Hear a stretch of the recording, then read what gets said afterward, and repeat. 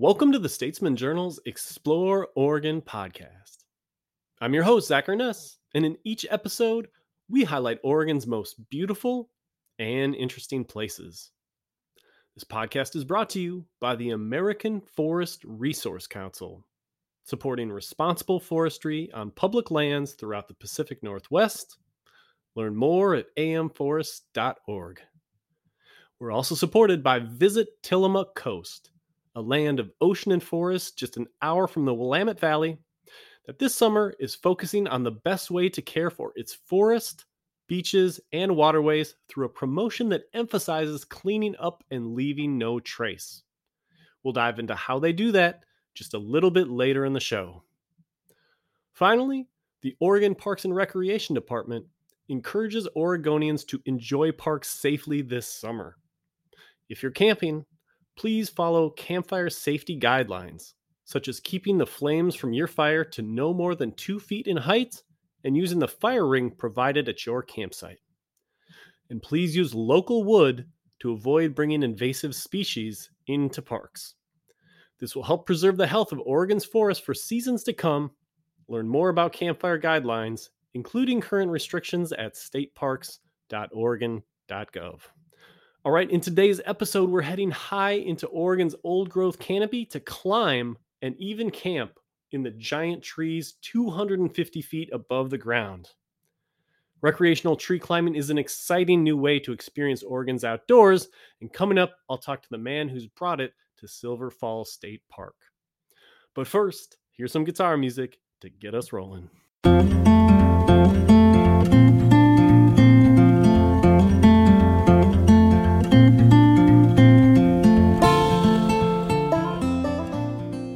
All right, well, today we are heading high up into the canopy of Silver Falls State Park to explore Oregon's largest state park in a completely different way. For the third year, a new experience is being offered at the park, and that is taking a guided climb up old-growth trees almost 300 feet tall using ropes, a harness, and other equipment. This year, you can even camp at the top of those trees, lying in a hammock and watching the sun set, the stars come out, and then the sun rise again. You can even have a meal up in the tree if you want to. The outfitter leading these trips is the business Tree Climbing at Silver Falls, and today we're joined by its owner, Leo Rosen Fisher, who's been climbing trees for over a decade in the Pacific Northwest. Hey, Leo, thanks for joining us today to talk some tree climbing. Hey, Zach, thanks for having me. All right, so to start off, on the most simple level, can you describe what's involved with this style of tree climbing? I mean, we're not hucking up the branches the way we did as kids or even touching the tree a whole lot. So how does it work? How are you getting up? Can you kind of explain it in those really simple terms? Yeah, we're mostly rope climbing for the good duration of the experience. So most of the branches don't start for even 150 feet or so. So it takes a lot of rope climbing before we could even get up into those branches and start climbing the branches as we remember as a kid. And really what we're using for the most part are 2-hand ascenders attached to foot loops. And so we're kind of shifting our weight between each ascender, doing a squat kind of technique. So it's really mostly leg powers. It's what we're using to get up the ropes and come back down. And those ropes are set up in advance. So when you get to the tree that you're climbing, you already have those ropes coming down out of the tree and, you can attach to them. So how do you get those ropes up there so that you're ready to go? Yeah. So we maintain that equipment up in the tree all year long. And to get those ropes up in the first place, we have a couple different methods. One way is using a giant slingshot, but for most of our trees, it's too big to use the slingshot. The slingshot only shoots maybe like 100 feet high or so accurately. And so we and I usually use like a drone to get the first lines up in the trees now. So we have a drone that has like a little weight attached to it, and we can tell the drone to release the weight, whenever we want. And basically attached to that weight is a really thin throw line that weighs very little. It's like really thin. And once we get that line up and over the tree and then put it where we want it to, and we tell the drone to release the weight, the throw line kind of comes all the way up and all the way back down. And then we use that line to pull up the main climbing line. Yeah. And it's really interesting because I think most people think there would be like more to it. Like when you this idea of climbing hundreds of feet up into a tree canopy, like there has to be more, it has to be more complicated, but it's actually pretty simple. Like the rope is there, you hook your ascenders in there, you got your harnesses and you just kind of inch your way like an inchworm sort of up the rope, and that's all there is to it. Do people expect it to be more complicated, I guess, when they come out the first time? They do, and a lot of that complication we take out of it, right? We do that all for people. Like that's us setting up the equipment beforehand and getting all the anchors up there and maintaining them all year long. Like that's the complicated part, and that also allows us, to have like these experiences and adventures and courses kind of at lower rates than are at usual, like in the rest of the industry, is because like we maintain this equipment all year long. Hmm. And so really that complication is taken out, like from day to day for most of our users. Yeah. Yeah, I should mention that I went climbing with a group of kids and Leo last month at Silver Falls, and that was a lot of fun. And one of the things you mentioned was that this style of tree climbing shares some DNA with rock climbing. So, what would you say are the major similar? Like, if you're somebody who rock climbs, goes rock climbing at the gym, has done maybe climbing at Smith Rock. Like, what are the similarities and differences between this kind of tree climbing and rock climbing? There's a lot of similarities and a lot of differences at the same time. So the equipment will be very similar. Like we're using rope.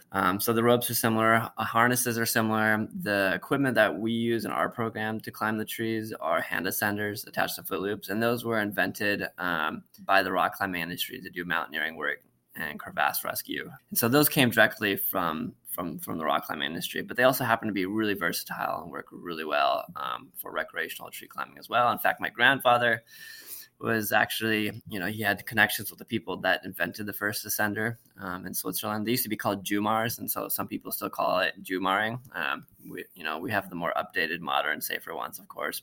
Oh wow, that's cool. Yeah, the hand ascenders are pretty interesting because they're sort of the new thing that maybe a lot of people haven't worked with, but they just slide up the rope really really easily, but then they stick. And so like, once it feels really secure to kind of hold on to those. It's kind of a simplistic way of putting it, but they seem almost kind of idiot proof. Like, like it would be hard to like screw up too badly with them because they seem pretty well designed. So okay, so Yeah. let's jump into the tree climbing a little bit more. So what makes it fun? Like, you've been bringing people up for over a decade and, 3 years at Silver Falls. What's the response like? What are the common themes of people that come out, and what do they express to you? Like, what sticks out about it? The fact that it allows people to see a perspective of nature that most people have never seen before is a common one. The fact that you get up on top of the canopy and you get to see a very different viewpoint of nature, and it's a very powerful connection of nature too.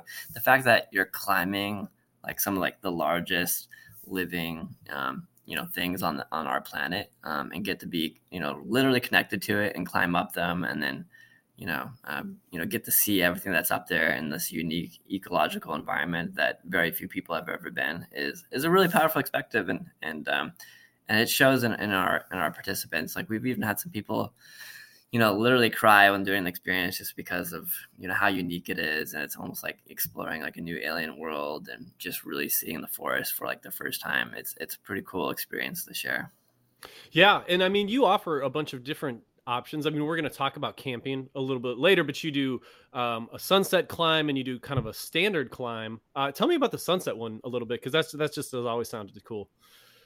Yeah, the sunset one is probably one of our more popular excursions that we do, and it requires about a 40-minute hike to get to this tree. It's like a giant secluded tree in the backcountry part of Silver Falls State Park, so it's really hidden, and it's our largest tree as well. It's about 300 feet tall, and it really stands completely over the canopy, and you have a view that overlooks the Willamette Valley. So you're kind of looking towards Sublimity and Salem, and you get to see the sunset fall over the Western Mountains, heading towards the ocean. And it really gives you an almost complete 360-degree view of like the valley and the Cascade Mountains. And it's a really gorgeous, very romantic experience if you're looking for like a fun date. Yeah, and I was wondering actually, One of the more interesting parts is the descent. You put on the descender, you kind of gradually are sort of rappelling down the rope. Are you doing that in the dark on the sunset climb? Like, what's that like? Yeah, you're doing it completely in the dark. So um, when the sunset, obviously goes down, the rest of the forest floor is completely pitch black. So we have everyone outfitted with special headlamps. So when you're rappelling, you're actually rappelling with headlamps, and those headlamps also have black lights on them as well. So some of the plant species and fungus species and lichen up there, like they actually glow under black light. It's kind Mm. of very Avatarish, and even some of the bugs do. There's actually some bugs that literally glow like bioluminescence, and like some kind of like jellyfish in the ocean, and it's really cool to see. And not many people know that we have that just in our backyard.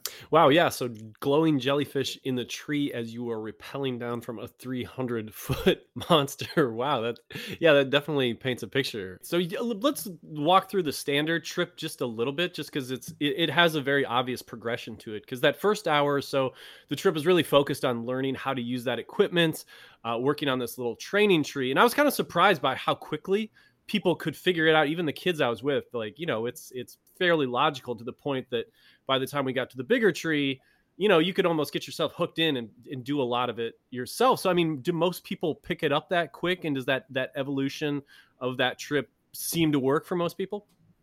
Yeah, it really does. I mean, we spend like a good hour and a half doing training and demonstrations and practice. But the reason that we use the system of climbing that we do is just because it is pretty intuitive and it's pretty simple to pick up quickly in a short amount of time. And if you think about it, like most of our experiences, like the half day, 4 hour experience, we don't really have a lot of time to like really train everybody. So we need like a technique that's really easy to pick up, and that's one of the reasons why we chose the gear that we do, is so people can really pick it up as quickly as possible and get them out there to climb the really giant trees and get to the main experience. Okay, so let's talk about accessibility. Now, I'd climbed before, so I kind of had a good idea of what to expect, but I was sort of curious how a group of kids would do with something like this. And so, as far as ages go, when we were climbing, I brought a 7-year-old, an 11-year-old, and then a 13-year-old up last month to climb, and all of them really enjoyed it. Like, it's just fun to be suspended in midair off the tree, just feeling yourself way above the ground like that. It's a new sensation, but you could definitely see the differences between the ages. Like the 13-year-old made it up pretty quick all the way to the top. The 11-year-old was a little bit more cautious, like getting around the branches and stuff like that, but he made it up to the top as well. And then my 7-year-old, like she got a little bit tired. I think she was a little nervous about the height a little bit, and so she stayed right around the halfway point on the tree. Still, again, she had a great time, but didn't go all the way up to the top. So, what do you see with the different ages, both in terms of younger climbers and then even with older adults as well? Like, how do they do fare physically? And like, what have you seen in guiding people up? It's a lot of stuff, but I'll try to hit them all. So with kids, like younger kids, like 7 years old, like you have to be 7 years or older to do this experience, and that's not like that age limit is really set for like safety per se. It's more like kids either have the motor skills or don't have the motor skills to do this activity, and it just clicks or doesn't click.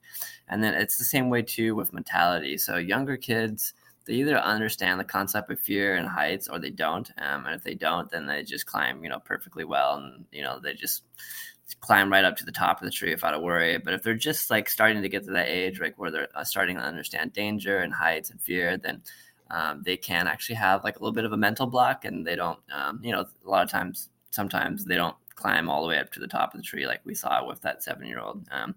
But that's not to say they can't do it. And it's a great opportunity for younger kids to actually do some character building and skills building and whatnot. And yeah, in our kids camps, which we offer, they're 5 days long, and almost all the kids by the end of the five days will get to the top of our giant old growth trees. So they will be climbing 200, 300 feet giant trees by the end of that camp, just because of like their character building that they develop with us from, basically exposure therapy, doing it over and over again and working on techniques that we do with them.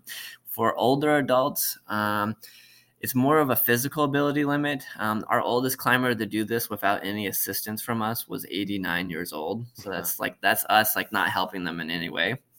But we also have something called a battery sender, and that basically works by connecting a big battery to a motor, and it's really quiet, but all you need to do is pull a button and it gets you up the tree. And so this makes it like really accessible for anyone to do this activity. And it's only $75 extra to use that battery sender, and we have to charge a little bit for it because it wears down our equipment a lot faster than our normal equipment. But then again, that battery sender really makes it available to anybody. Our oldest person to climb and do this activity with the battery center was 99 years old. Oh, wow. Yeah, so it's definitely bring grandma, definitely bring grandpa, bring the whole family out. There's no reason anybody, can't do this. And we want to see the full wide spectrum. Well, tell me about the trees that you're climbing because, every tree is different and unique in its own way. And that seems like that's the case in the trees that you can climb in the backcountry of Silver Falls. So, like, to put us on a map, I mean, this is far away from the big crush of the waterfall crowds. This is in the backcountry of the park that gets used sometimes by mountain bikers, by horseback riders, but it's much different. It's just much quieter back there. So tell me about the trees. Like, what do they offer high up in the canopy? Like, I remember there was a river tree you mentioned. There was almost like a monkey tree. So tell me about the different trees that you're climbing and what they bring to the table. Yeah, we picked different trees for different characteristics for different experiences. So we have a river tree, which is by like a little river and stream, and it overlooks a swamp. So it has like a large deciduous forest around it. So you really get to see like the different layers of the canopy of our forests.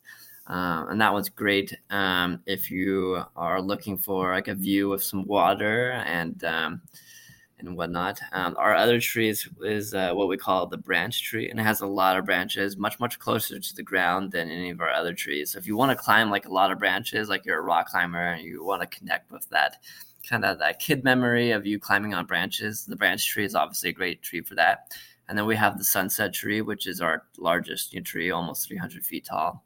And that one takes a bit to get to, and it's very large, and it has a great view overlooking the Willamette Valley.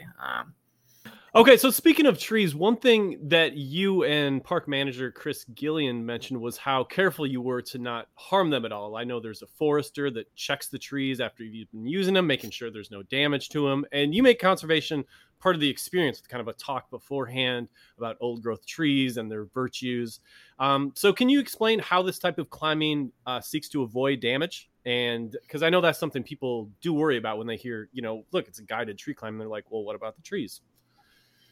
Yeah, that's a great question. And I think that's a very different thing compared to rock climbing, is that recreational tree climbing is, we have to keep in mind that we're climbing something that's living, something that's ancient, and we want to respect them and protect them so other future generations can have. And so none of our equipment does any damage to the trees. We make sure that we're not cutting into the tree. We don't ever have any equipment that's, dug into the tree or drilled into the tree. Like nothing ever goes into the tree. It's just wrapping around the trunk of the tree. So nothing's really getting cut into the tree. And when we talk about that with our participants, before we get started, making sure that, people aren't intentionally like picking green things off the tree or trying to hurt like the ecological environment that's up there.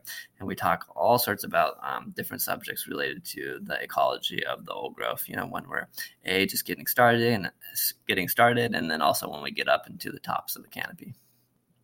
All right, so take me through the process of kind of how you select the different trees, because I know that's a whole process that you go through with the park in advance. Yeah, so we intentionally select trees that don't have any wildlife in them. So we do multiple pre-inspections of the tree. So when we're using that drone to initially set a tree, we also use that drone to make inspections of it to make sure there's no nest up there that we can see. And then we do a climbing inspection and make sure that there's also no wildlife, up close and personally. And then we also check the health of the tree to make sure it's a healthy tree so it can actually hold all of our participants very safely. And then the state park also comes through and does their own inspections as well. So we're doing a really good job of making sure that, any trees, we're trying to have like the least minimal impact on our environment as possible, obviously. And if it does have wildlife in there that we're trying to avoid, we just select one of the other 10,000 different trees that's in the park. So it's not hard for us to do this activity simultaneously by protecting the environment. And it's one of the really cool things about recreational tree climbing is that, it's an activity that you can do that creates like this whole new industry that also coincides really well with protecting our environment and teaching, valuable educational topics. All right. Well, we're going to take a quick break to hear from our sponsors. When we return, Leo is going to talk about his latest trip, which involves climbing and camping at the top of trees. We're also going to talk about how this form of tree climbing came to be. So that's when we return.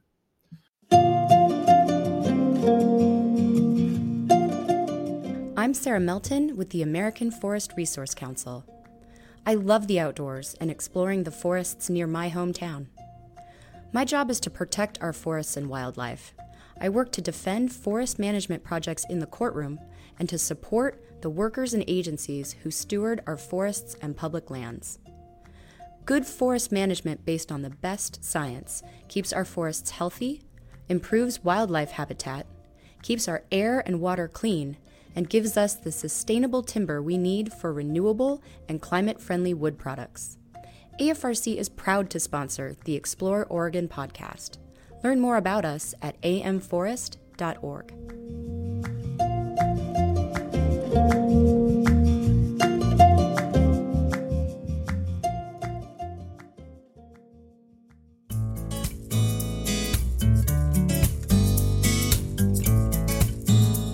This message is brought to you by Visit Tillamook Coast. On the Tillamook Coast, we've cared for our forest, farmlands, beaches, and waterways for generations. It's in our DNA, and we bet it's in yours too. While visiting, help us care for our coast. Place trash in garbage cans, pick up after your pet, stay on trails, respect private property, and follow beach fire rules, which means extinguishing fires with water while also checking local rules to avoid igniting wildfires. Tillamook Coast welcomes your visit, and we hope that you'll become a temporary local while here.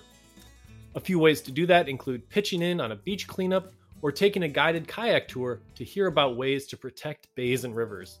There are science hikes to take, nature preserves and marine reserves to explore, or you can visit a farm, a commercial fishing dock, or even stop by a fish hatchery.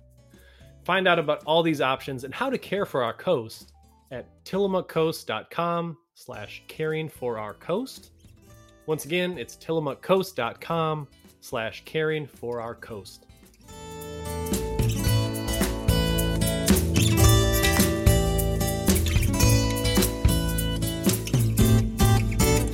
Okay, welcome back.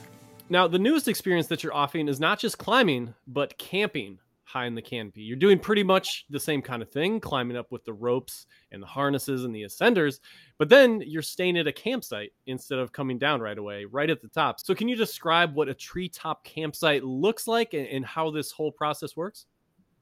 Yeah, tree camping looks like you being in a hammock at the top of the canopy of a tree, overlooking a view of deep in the forest or overlooking the Willamette Valley if you're at the top of our sunset tree. We also use portaledges sometimes, and that will be it's kind of like a flat platform that's artificially created up there. You can look one up online. They're called portaledges, and basically rock climbers use those to do multi-day, multi-pitch big wall climbs. So it's really the same technology that we have in rock climbing. I think the hammocks are actually more comfy personally than the portaledge. They're a lot easier to set up too. But they're both great options, and we have both of them for people. But basically, yeah, it really is the same kind of experience as the climbing experience. You get to climb up the tree, but you don't get to go down, at night. You get to stay up there and get your sleeping setup all set up before the sunset and before the stars come out. So you're using like a sleeping bag, you're using a sleeping pad, you have extra layers.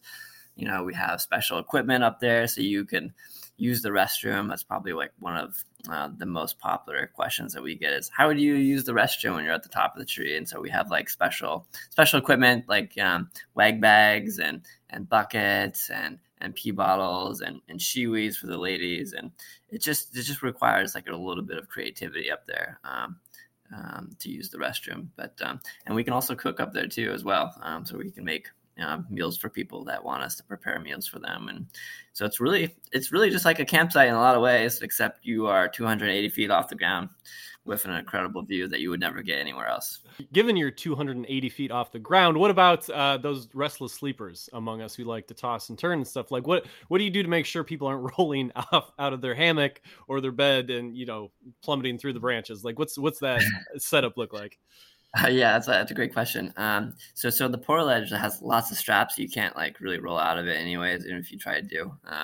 Additionally, you are also tied into a harness the whole time. So you, even if you were to fall out of your sleeping device, like the hammock or the portaledge, like you still wouldn't be able to fall. Like your harness would still catch you. Gotcha. Okay. So what is spending a night at the top of the tree? Like, what's special about it? We talked before you mentioned, the night sky, there's the sunset, the sunrise, the animal life in the canopy. So paint me a little picture of the experience when you're up there. Yeah, I mean, you mentioned some of the big topics like this, getting to see the sunset, the sunrise, getting to see the stars.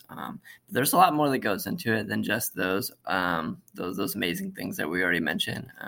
When you're up there, you get to be in the forest like a lot longer than any of our other experiences. It's like an 18-hour experience, So you get to hear so many more sounds than you would from any of our other experiences, just getting to spend the night up there. In fact, I think most people don't actually get a lot of sleep because you're just so excited with all the new sounds and all the new feelings up there that you just want to stay awake and kind of take it all in. Mm-hmm. But it's not a bad thing necessarily. I mean, some people actually do snooze like quite hard right away because our equipment is actually pretty comfy. But, to each their own.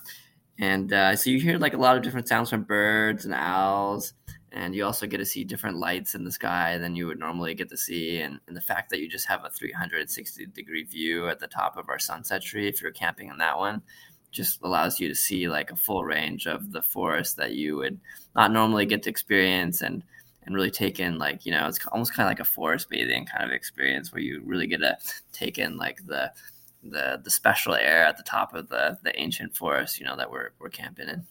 Now, you mentioned there is kind of an add-on where you can add I think it's a breakfast or a dinner, right? So what are the culinary options at the top of a tree? Yeah, the culinary options, they're the typical, kind of camping meals, dehydrated meals. We're not trying to take up any like super serious, heavy, fancy foods up there. But we do have a very wide range of foods that everyone gets to enjoy. So we have, all the way from vegan, vegetarian to meat options for both breakfast and for dinner. We haven't had any complaints, but we're not like, it's not like a 5-star restaurant. Let's just put it that way. But it's very unique, the fact that you get the chance to eat up in the tree, looking at the view or watching the sunset fall over Willamette Valley. It's a sunset dinner that you will never get to experience anywhere else. Let me just put it that way. It'll be very, very memorable. Now, one thing that I mentioned at the top a little bit, but I wanted to get into a little bit more, is that this entire experience, what you're offering, is sort of a new thing for Oregon State Park System. They've been going through this process of looking to add new and different experiences at State Park, and that are maybe a little bit more exciting, a little bit different than just hiking and camping in campgrounds and stuff like that. And the goal here, at Silver Falls, is the park manager talked about wanting to get people into the backcountry of the park, away from those massive crowds that can build up on the weekends around the Trail of 10 Falls and the waterfalls. I mean, that's why most people go to Silver Falls, but they're trying to, spread out the use a little bit, give people a different experience. So, and then they get a little bit of revenue from using the park. So do you like this arrangement? Do you think this is a good arrangement between like what Silver Falls gets, what you get, and what people get in this experience? Yeah, I think it is a good arrangement. The fact that our experience and our revenues do go back to Oregon State Parks is a great, because it allows us and our experience to support the parks and maintain them for future generations. And it really kind of goes back to like the values. Like it's just like another way for the parks to generate revenues, to keep doing like what we love and protecting what we love. And the fact that we get to be a part of that is great. In a lot of ways.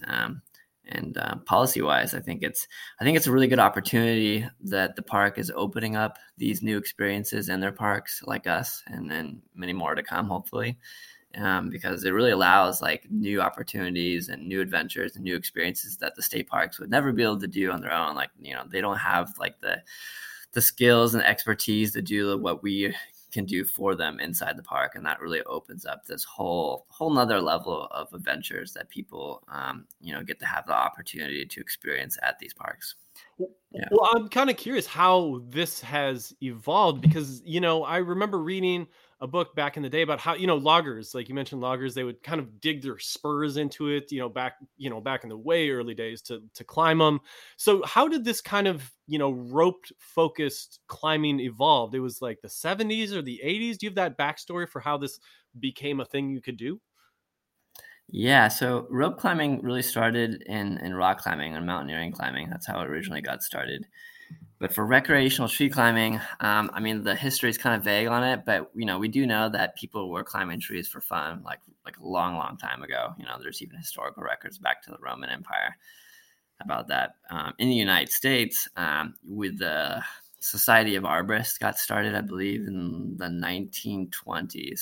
So that's like a group of people who do tree service work, and a lot of them also climb trees for fun. And they were kind of doing like their own events, so you could say it could have kind of started then. It could have also kind of started like around like the research around the redwoods, like getting up into the canopies, and that was kind of happening throughout like the mid 1900s. And then we have some of these larger organizations like Tree Climbing International, which is founded in the 1980s, I believe, by an arborist, and they're located in Georgia. And then we have some other more recent organizations like the Global Organization of Tree Climbers, which we're hosting their event next year in 2024, if you all want to come out for it. And they got started, let's say, I think that they were founded in 2007, I believe. And so really these organizations are progressing. It hasn't like quite taken off like it has rock climbing, but we are so close. Like we are there. Like I expect like this industry to only continue and to explode eventually, kind of like rock climbing did, and for all sorts of positive reasons. And our organization at Tree Climbing at Silver Falls is just one example like of that. We might actually even be the largest recreational tree climbing organization in the United States. I don't know of any organization that takes more than 1,000 people a year. And so that's just like another example and testament to like what the potential this industry has. Yeah, what do you think it would take to bring tree climbing? Because I mean, I've like I mentioned, I did it a decade ago. I did it with you last week. It's a lot of fun. What does it take to bring it from where it is now to even make it a little bit more mainstream? Like, is it just word of mouth? Is it getting used to the equipment? Is it having it in unique places like Silver Falls? Like, what brings it to that next level? Yeah, it's a good question, and there's a lot of inputs involved in it, and they're being developed. And think, I think the largest factor about increasing recreational tree climbing, the industry itself, is going to be actually the partnership between private organizations like myself and public lands. So really designating certain trees in all state parks that would be trees for recreational tree climbing, and have them kind of being preset to a certain extent, and having some kind of process to really check to make sure that the people who are climbing them, like that they're checked out, and that they have some kind of membership that says that that they've that their climbing skills have been expected, and that that they know how to climb these trees without hurting the trees. And I think that membership between public lands and some organization like myself and other organizations is really going to push the industry to its next level and really open it up to a much larger audience. Yeah, because I mean, you could see in a place like Redwood National and State Park down on the, that place is all about the trees. So if there was some option for climbing there, but I mean, do you have to overcome a certain like stigma to convince public land agencies that this is a good thing, that it's respectful to the trees and not ecologically damaging? Like, is there like a ledge you have to get over, I guess, to gain that trust and make it more mainstream? Yeah, absolutely. I mean, I think like with any new program, you always have to, have some education and some trust, building between the partners. That's nothing new, with any new program. And so, something, like us, like we had to do that as well. It took, 3+ years to get into, or 2 to 3 years to get into Silver Falls State Park, and slowly build that reputation and show them that our current systems that we employed up in Washington are, protecting the trees, and it's a good viable program for their parks too. And yeah, as long as things keep continuing on the path they are, I think that we will continue to build that trust and educate people about the benefits of recreational tree climbing and the fact that we're not harming the trees, and that having more people connecting with trees in the forest in the sense of recreational tree climbing is just more of a way for people to connect to more reasons like why we should protect the forest and preserve old growth forest and let our forest return back to old growth. All right. Well, once again, I've been talking with Leo Rosen Fisher, the owner of Tree Climbing at Silver Falls. Thanks again, Leo. Thank you. All right, well, that's about all the time we have left in today's show. If you liked what you've heard, check out our catalog of more than 60 episodes featuring Oregon's most beautiful and interesting places at statesmanjournal.com/explore, along with Apple Podcasts, Google Play, Stitcher, and Spotify. We'd once again like to thank our sponsors, beginning with the American Forest Resources Council. AFRC supports responsible forestry on public lands throughout the Pacific Northwest. For our environment, for our economy, and for the future. Learn more at amforests.org. We'd also like to thank Visit Tillamook Coast. If you want to plan a trip out there, you can check out their outdoor recreation map that shows all the places to hike, swim, boat, and camp. You can find that map at tillamookcoast.com/recreation-map. Once again, that's tillamookcoast.com/recreation-map. And thanks to the Oregon Parks and Recreation Department, which stresses the importance of recreating responsibly and leaving no trace in Oregon's outdoors. Thanks for listening, and we hope you'll join us next time for the next edition of the Explore Oregon podcast.